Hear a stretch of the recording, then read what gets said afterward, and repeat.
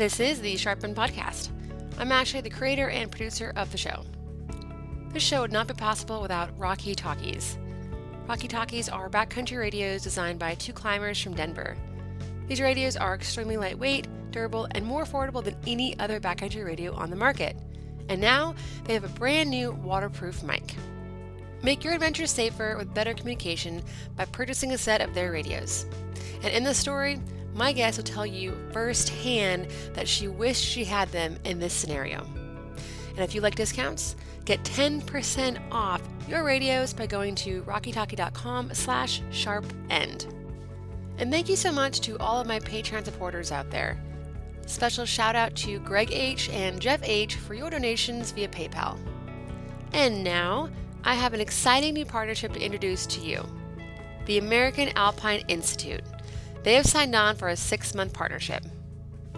The American Alpine Institute's mission is to provide world-class mountain education, exceptional guided experience, and to inspire natural preservation. The Institute provides education, skills development, and guiding in rock and ice climbing, mountaineering, backcountry skiing and snowboarding, avalanche awareness, technical rescue, canyoneering, backpacking, and wilderness skills. With operations in 6 states and 16 countries, the Institute is widely regarded as a leader in comprehensive technical mountain adventure. Learn more at alpineinstitute.com. Okay, and to kick off this partnership, the American Alpine Institute will be giving away a $1,000 tuition voucher for any public group course. This voucher is transferable and will expire December 31st, 2024. To sign up, visit my website at thesharpendpodcast.com and enter the giveaway right on the homepage. The drawing will be May 15th. Good luck.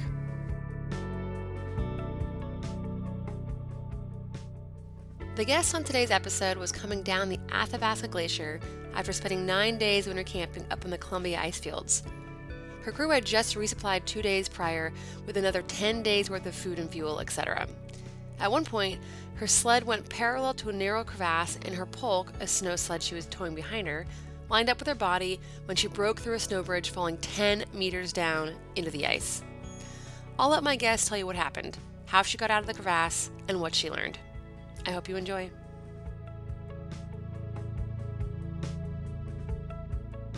My name's Gabs. My pronouns are she, her. I'm based in the Bow Valley in Canada. I'm originally from Australia, but I've been in Canada for about 7 years now. So 4 of us had received a grant, the Jen Higgins grant from the Alpine Club of Canada, to do a ski trip on the Columbia ice fields. It's not far from Canmore. I guess it's like the Canadian Rockies. And our goal was to summit all 13 peaks on the Columbia ice fields in one trip. Wow, that's a great goal. Yeah, it was super cool. What time of year was this? It was in May, so it was coming into spring, though if anyone remembers last spring, it was not really spring conditions at all. It was still pretty like winter conditions up there. In May, it was, temperatures of like -20 most of the time. -20. Strong winds. Yeah, it was super cold for May. The May before, we were in t-shirts, so yeah, pretty different conditions. Yeah, and have you done some trips with the other 3 people that were on this trip before? No, actually, we didn't really know each other super well. So we had, so the Jen Higgins grant is for women under 30. So basically, I asked this person that I kind of met a few months prior if she'd be interested in something like this, and she was super stoked. And we kind of started trip planning, and then asked 2 other people that were like friends of friends that we'd met a couple of times. So we weren't all super close, but we are now. But yeah, so that's kind of where it all stemmed from. So I guess we were about like 8 days in, and one of the people on our team, Katie, got sick. So we skied her out, and then a couple of friends joined us, and we skied back up the ice fields. Our goal was to do Columbia the next day, so we set up camp pretty close to Mount Columbia. And And it was like the first night that it was like clear skies. We had like basically whiteout conditions the entire time we were up there. We managed to get, I think, like 6 peaks done in pretty medium conditions. We didn't have very good views. But yeah, so we went to do Columbia, and we did it in pretty marginal conditions. Probably, that's like one of the things you think about when you're like, do we need to go up in bad weather and things like that? It's one of the questions I think about a lot now before I go up. But it kind of all started from Columbia, and it was kind of like a snowball effect. And on the ascent of Columbia, it's quite steep. It's a pretty straightforward boot pack. It's super glaciated though, especially if you go off route. Well, it And then says I'm reading a little bit about the Columbia ice field, and it says it's the largest ice field in the Rocky Mountains, and it is one of the most accessible expanses of glacial ice in North America. There are 22 named peaks on the ice field, of which Mount Columbia, which you're describing your climb right now, Mount Columbia is the tallest out of all of them at 3,747 meters, which is a little over 12,000 feet. yeah, yeah, it's super rad. It's like a really cool objective to do, and it's pretty far back there. So I think if you're doing it from car to car in a day, it's like something like 45 kilometers or something. So it's pretty back there. Yeah, and I guess so. We had pretty bad conditions with super strong winds, -20 or so. And on the descent, we had like glimpses of blue sky. We were kind of just in a cloud. Surely it will clear, and it didn't. On the descent, we triggered a wind slab over an ice cliff. We were a little off route that we approached on. It was really hard to follow out boot pack on the descent. Because your tracks were just wind blown over? Yeah, yeah. And it was just like the winds were strong enough that it was just like hard to see the ground enough to like make out your boot pack. And there was a lot of sastrugi, which is like that rippled snow, and it was super firm. So it was just kind of hard to make it out in points. Yeah, so we found ourselves like slightly 2 skiers left, which is above an ice cliff. And there's a bunch of crevasses kind of in that area underneath the ice cliff. That's where the slab kind of ran into. It was like maybe a 1.5 or 2 size avalanche. And then we all got kind of down safely, and we skinned back to camp that evening, and kind of just were like, okay, I think we need to talk about if it's smart to keep going on this trip when obviously the conditions have been against us. It's still winter up here, and there's obvious signs of like wind slab in certain areas, and it's just like something to keep in mind. So we were like, there's no blue skies in the forecast. And to this point, the forecasts have been incredibly inaccurate. We were getting like friends give us updates on the outside. We were just texting them on out in reaches to give us weather updates. And they'd be like, I think it's a blue sky in the morning. And it would be like, just puking snow. We had like a meter of snow in the time we were up there in the 8 days. It was like ridiculous. But anyway, so we decided that it was wise to turn around and ski out. So we went to bed, not too late that night, and got up pretty early because we saw that there was a storm rolling in at like, 8 or something in the morning is what it looked. So we got up pretty early at like 5 in the morning, and it had already started snowing by 7. So we were pretty sucked in on the descent, but we were pretty comfortable with the descent. Like we'd gone up and down the same track a few times this week already. When we first approached in, we went up the same track, and when we skied Katie out, we went up and down the same area. There is like, so if you're looking at Athabasca Glacier, there's 3 maybe like main kind of routes people would take. We were taking the Looker's Left approach. There's the middle kind of approach, and then the far right, which they all have their own kind of risks, I guess. And, you know, if you take the lookers right, you're going under Snowdome's icefall, which is pretty active.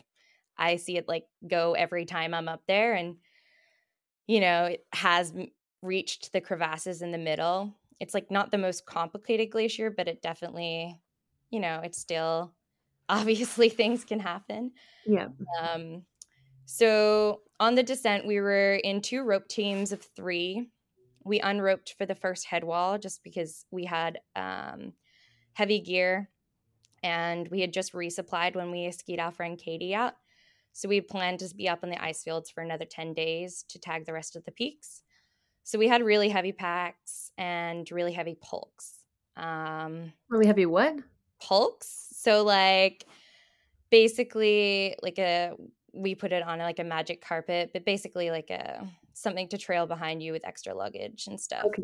Like a toboggan or a sled. Yeah, exactly. Like a sled. So um when we re-roped up, I was in front, and then Megan and then Caro was at the end. So we were the original 3. And then our friends who had joined us to do Columbia were just behind us in a group of 3 as well. And what's And everybody's experience level like for glacier travel? You all pretty experienced with that type of movement and that type of terrain? yeah, for sure. We'd been up, all of us had been up in that area before. And, you know, we have maybe like anywhere between, I think, like 3 and 5 years kind of experience in On glacier glaciers? terrain. Yeah. Yeah. Um, so we have like pretty frequent trips. um, so we were descending, and the other group had just started overtaking me because we had to break trail that day. So they started leading, so we weren't breaking trail because we were the ones with the heavy backpacks. They were just coming up for a day trip or an overnight trip, so their bags weren't so heavy. So they started leading in front, and it was kind of just after they had overtaken us. So on Athabasca Glacier, basically there's like 2 tiers, and then there's like a shelf. So we were at the top tier kind of, and then there's like a little ramp, and it's not super steep, but it's definitely, you know, you have to snowplow and kind of like pizza your way down if you have a lot of weight on you, especially if you're roped up. It's not the best descent being roped. A lot of people descend under the Snow Dome icefall. And the reason we didn't do that is just based on we had like a lot of weight with us, and the crevasses over there are parallel to the way you ski down. And it was like not ideal to be roped up going that approach. So if we're going to be roped, it was easier to manage speed on the other side. Anyway, so I was at the front, and I was snow plowing to slow down, and my pulk ended up parallel to where I was as it started moving in front of me as we were starting like to gain a little bit of speed as we were going down the hill. And my left ski went parallel with a crevasse, and I immediately fell down. Did you And did you see the crevasse, or was it completely snow covered? Was it like a snow bridge that was hidden? yeah, it was a snow bridge that was hidden. It must have been like 10 centimeters thick, though. The I snow think bridge was. Yeah, I think there had just been enough wind effect since we'd been there to cover up some of the other crevasses that maybe were exposed originally. And we may have been just like ever so slightly left of our original track that we had been going up and down on. Because it was a little bit drier when we first had come up. So we had a little bit more visibility to see what was going on. And this time there had been a lot more snow and wind effect. So yeah, I guess some of the snow bridges had just covered enough, but weren't actually really snow bridges. So you punched a hole in you broke the snow bridge with your weight of your left ski, and that just opened up a bottomless pit. Yeah, so it was like it was so fast.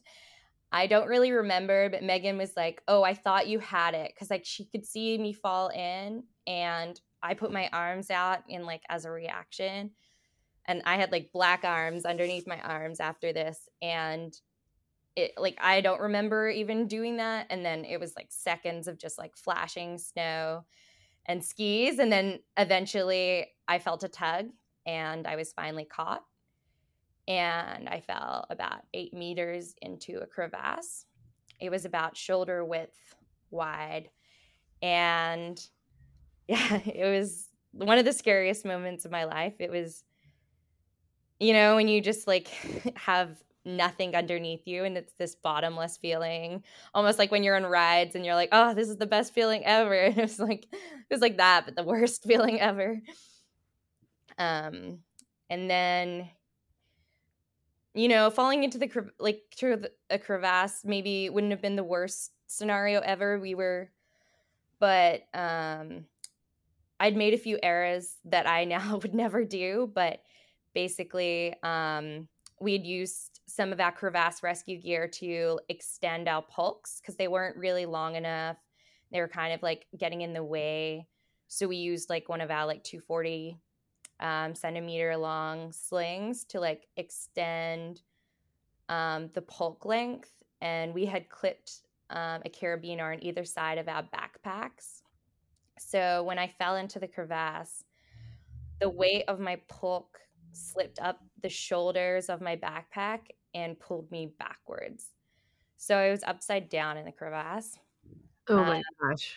Yeah, it was awful. When you're like, oh, maybe I'll be one of those people that remains calm and like figures their shit out a little bit. I was like screaming in agony. It was the worst feeling.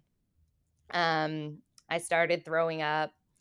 I kept trying to pull myself upright with the rope, and then it wasn't working. Every time I kind of pulled myself upright, I would fall further back.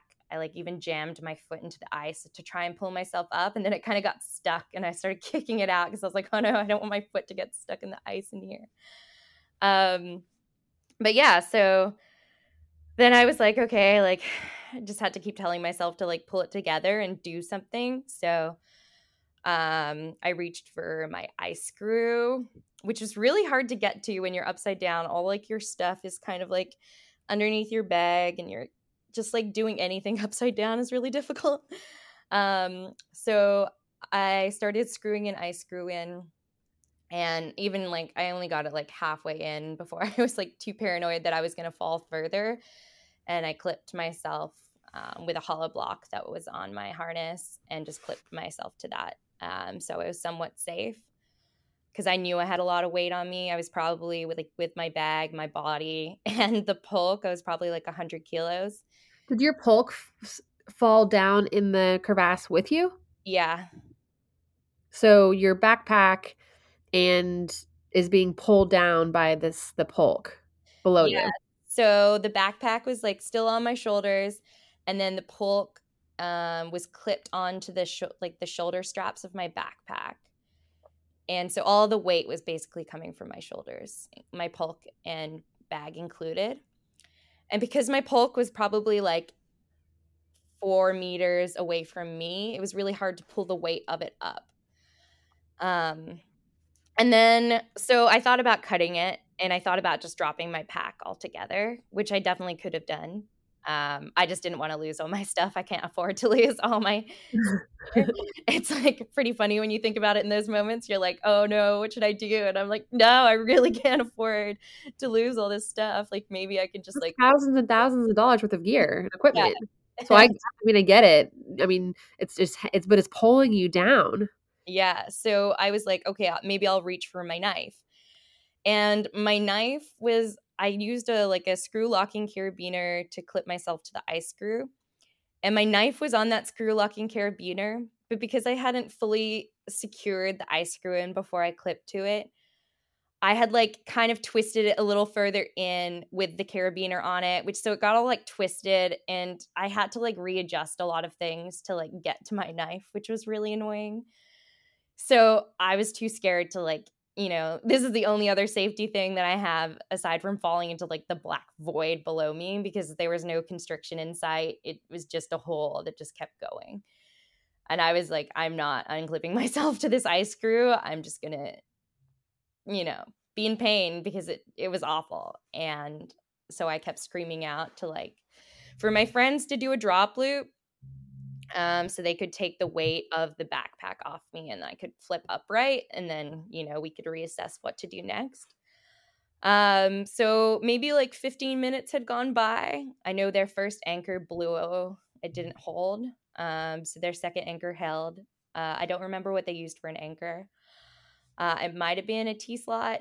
There was like enough snow that I think that's what they ended up using, or a ski. And then they sent a drop loop down, but it wasn't long enough. I remember just seeing the drop loop above me and being like, oh my God, this is such a sweet relief. And then it didn't reach. And I was like, no. So they had to get the extra rope. We carried we were on a 60-meter rope between three of us. And then we had an extra 30-meter rescue rope in the third bag. And I had some rope coiled up at the front as well. So basically they used the next rope, sent down a drop loop. They took the weight off my bag, and I was able to flip upright. Oh my gosh, I bet that was such a relief for you to get the weight of your backpack and your pulk that was pulling you down backwards off of your back, and then be able to it was so nice. I was like, it made me question, like, I know all this stuff caught my fall. Like, we were on a 6 mil cord, but it was like, it felt like a dynamic fall, like I fell quite far, and I'm sure there was like a little bit of slack between us because we were skiing down. But there was also like more stretch than I would have imagined in a static rope. And I was on one of those like very thin Glacier harnesses, and I'm like, I'm really glad this small amount of stitching could hold all this weight. Because like it wasn't like confidence inspiring when I looked at what I was hanging on. And then I guess once they had the weight of my bag, they just started hauling it up. But then they had to stop because I had some coils with extra rope on the front of my pack. When they started pulling it up, that rope was still obviously attached to me. So it was stuck. And then I started trying to unravel it, but the bag was too high for me to reach it. And I started trying to unravel it to like lower it to me. But then it got all kind of tangled in itself. And so they couldn't just pull the bag up. And it was hard to lower the bag, I think, just because it was so heavy. So they were kind of like stuck in this position, and they were like, okay, we need to reassess. And in the meantime, the other group hadn't really noticed what had happened. They went down the whole slope, and then they turned around maybe obviously a few minutes later at the ramp, at the bottom of the ramp at the plateau, and they realized we weren't there. And then they saw Megan crouched over and realized that I was missing. And then they realized that I had fallen into a crevasse. So they had switched over to skins to start skinning back up, and like probed on their way up. And there was a bunch of holes between where they were and we were. We were just in like a super heavily crevassed area. And it was like a really unfortunate place. Like on our left, we were underneath Andromeda Icefall, which is like a very active icefall. And, there's always avalanche hazard and like just a bunch of things. And we were just like in a place you really don't want to stop for very long. So they were just taking their time to come back up, and building an anchor was complicated for them. They had to do it like 10 meters away from where I was in the crevasse.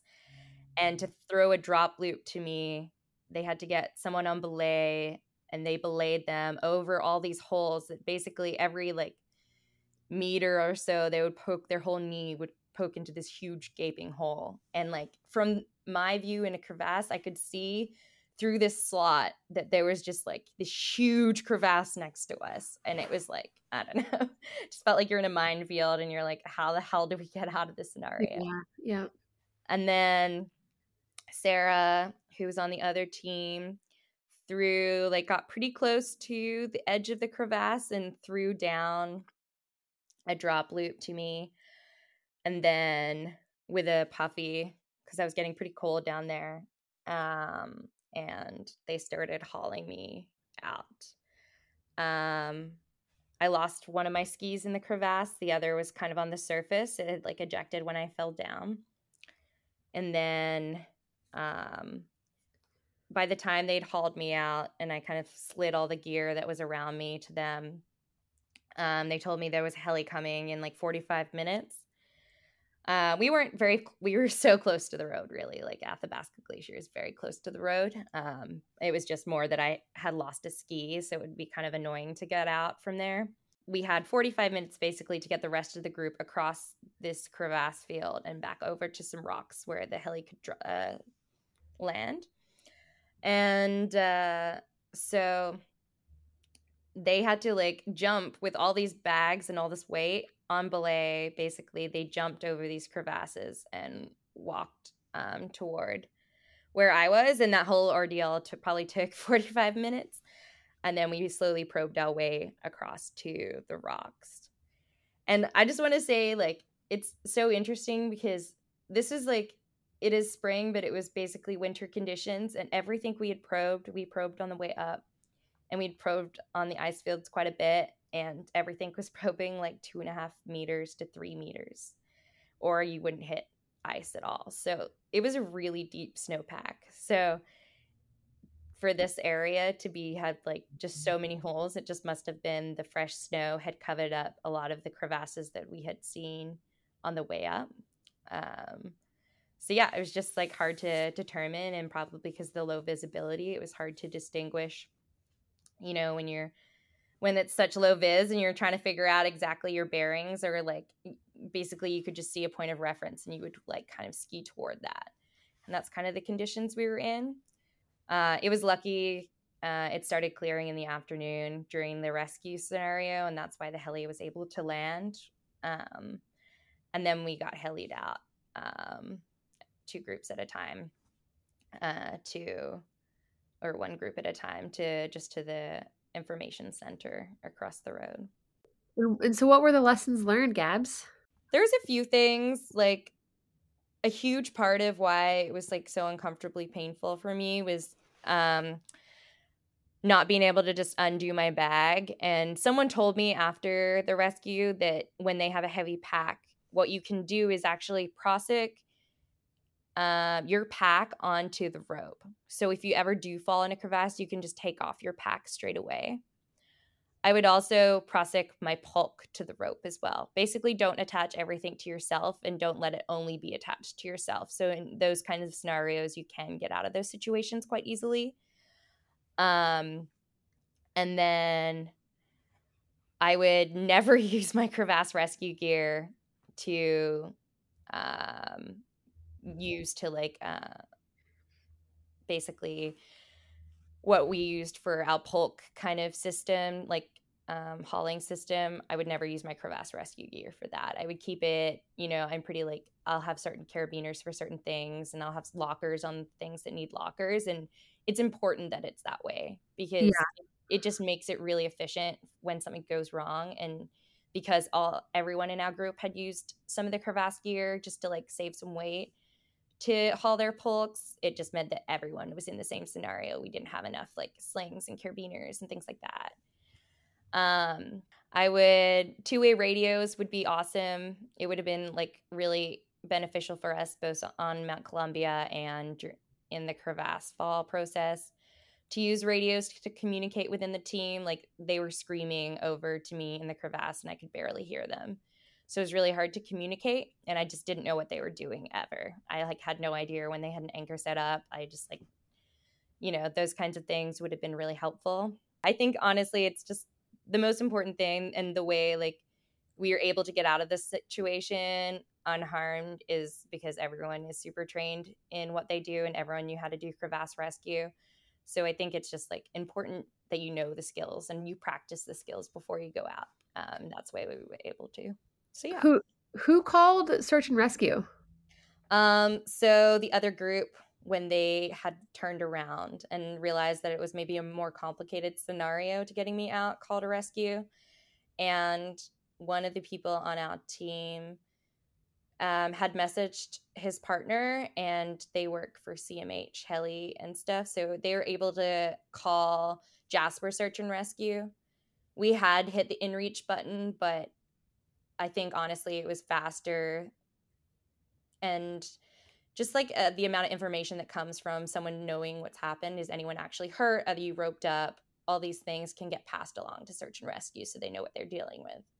Do you think that the second group that was below you would have called search and rescue if they knew that you weren't injured? I don't know. It's hard to say. I think that maybe they wouldn't have, but we were just in a really bad place. And I think they knew that I'd lost my ski. Or that had gotten communicated pretty fast. Yeah, 'cause I'm just thinking what one option could have been instead of calling search and rescue because you weren't injured. I mean, I understand that, you're in a really bad place with avalanche hazard and maybe Serac fall and just the minefield of super thin snow bridges that you're all surrounded by at this point. So just the sort of the desire to get out of that location super fast. But I'm wondering, because you weren't injured, I wonder if another alternative could have been just to put you in a polk, sort of toboggan you out to a better location. Yeah, I mean, like, even with the search and rescue call, we basically, you had to move somewhere safer for them to even, for a heli even to land. So Right. I think it was more like, I think it's good to notify search and rescue what's happening, but it wasn't that we were asking necessarily to get rescued at the start. It was more, this is like a communication call. This is what's happened. We'll let you know if we need a heli. But I think it's good to put it out there if you can, like, if there's a way to message. And because we had someone communicating on the outside, it wasn't that it was getting misconstrued that we needed a rescue. It was that this is the scenario. We'll keep you updated. Okay, yeah, that makes more sense. Yeah, thanks for explaining it a little bit better. Yeah.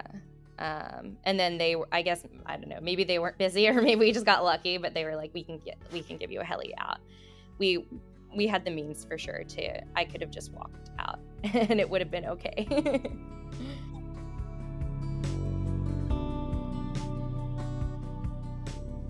Thank you, Gabs, for sharing your story with us.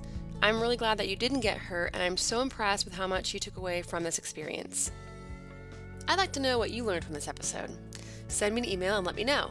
I really love engaging with my listeners. Show your support by donating on PayPal or becoming a Patreon member. Patreon members receive exclusive content such as my weekly Wednesday mini episodes.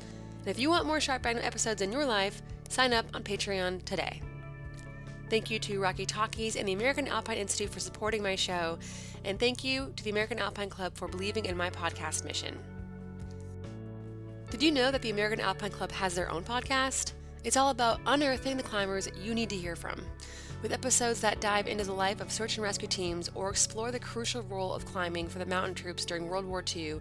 The AAC podcast is covering the history, policy, climbing education, and culture that matters most to climbers. Meet the climbers who climbed 10,000 pitches in Eldo, or the USA athlete who believes ice climbing is the most human form of climbing. You can find the American Alpine Club podcast on Spotify, SoundCloud, or Apple Podcast. Check it out. And as always, remember, play hard and be smart.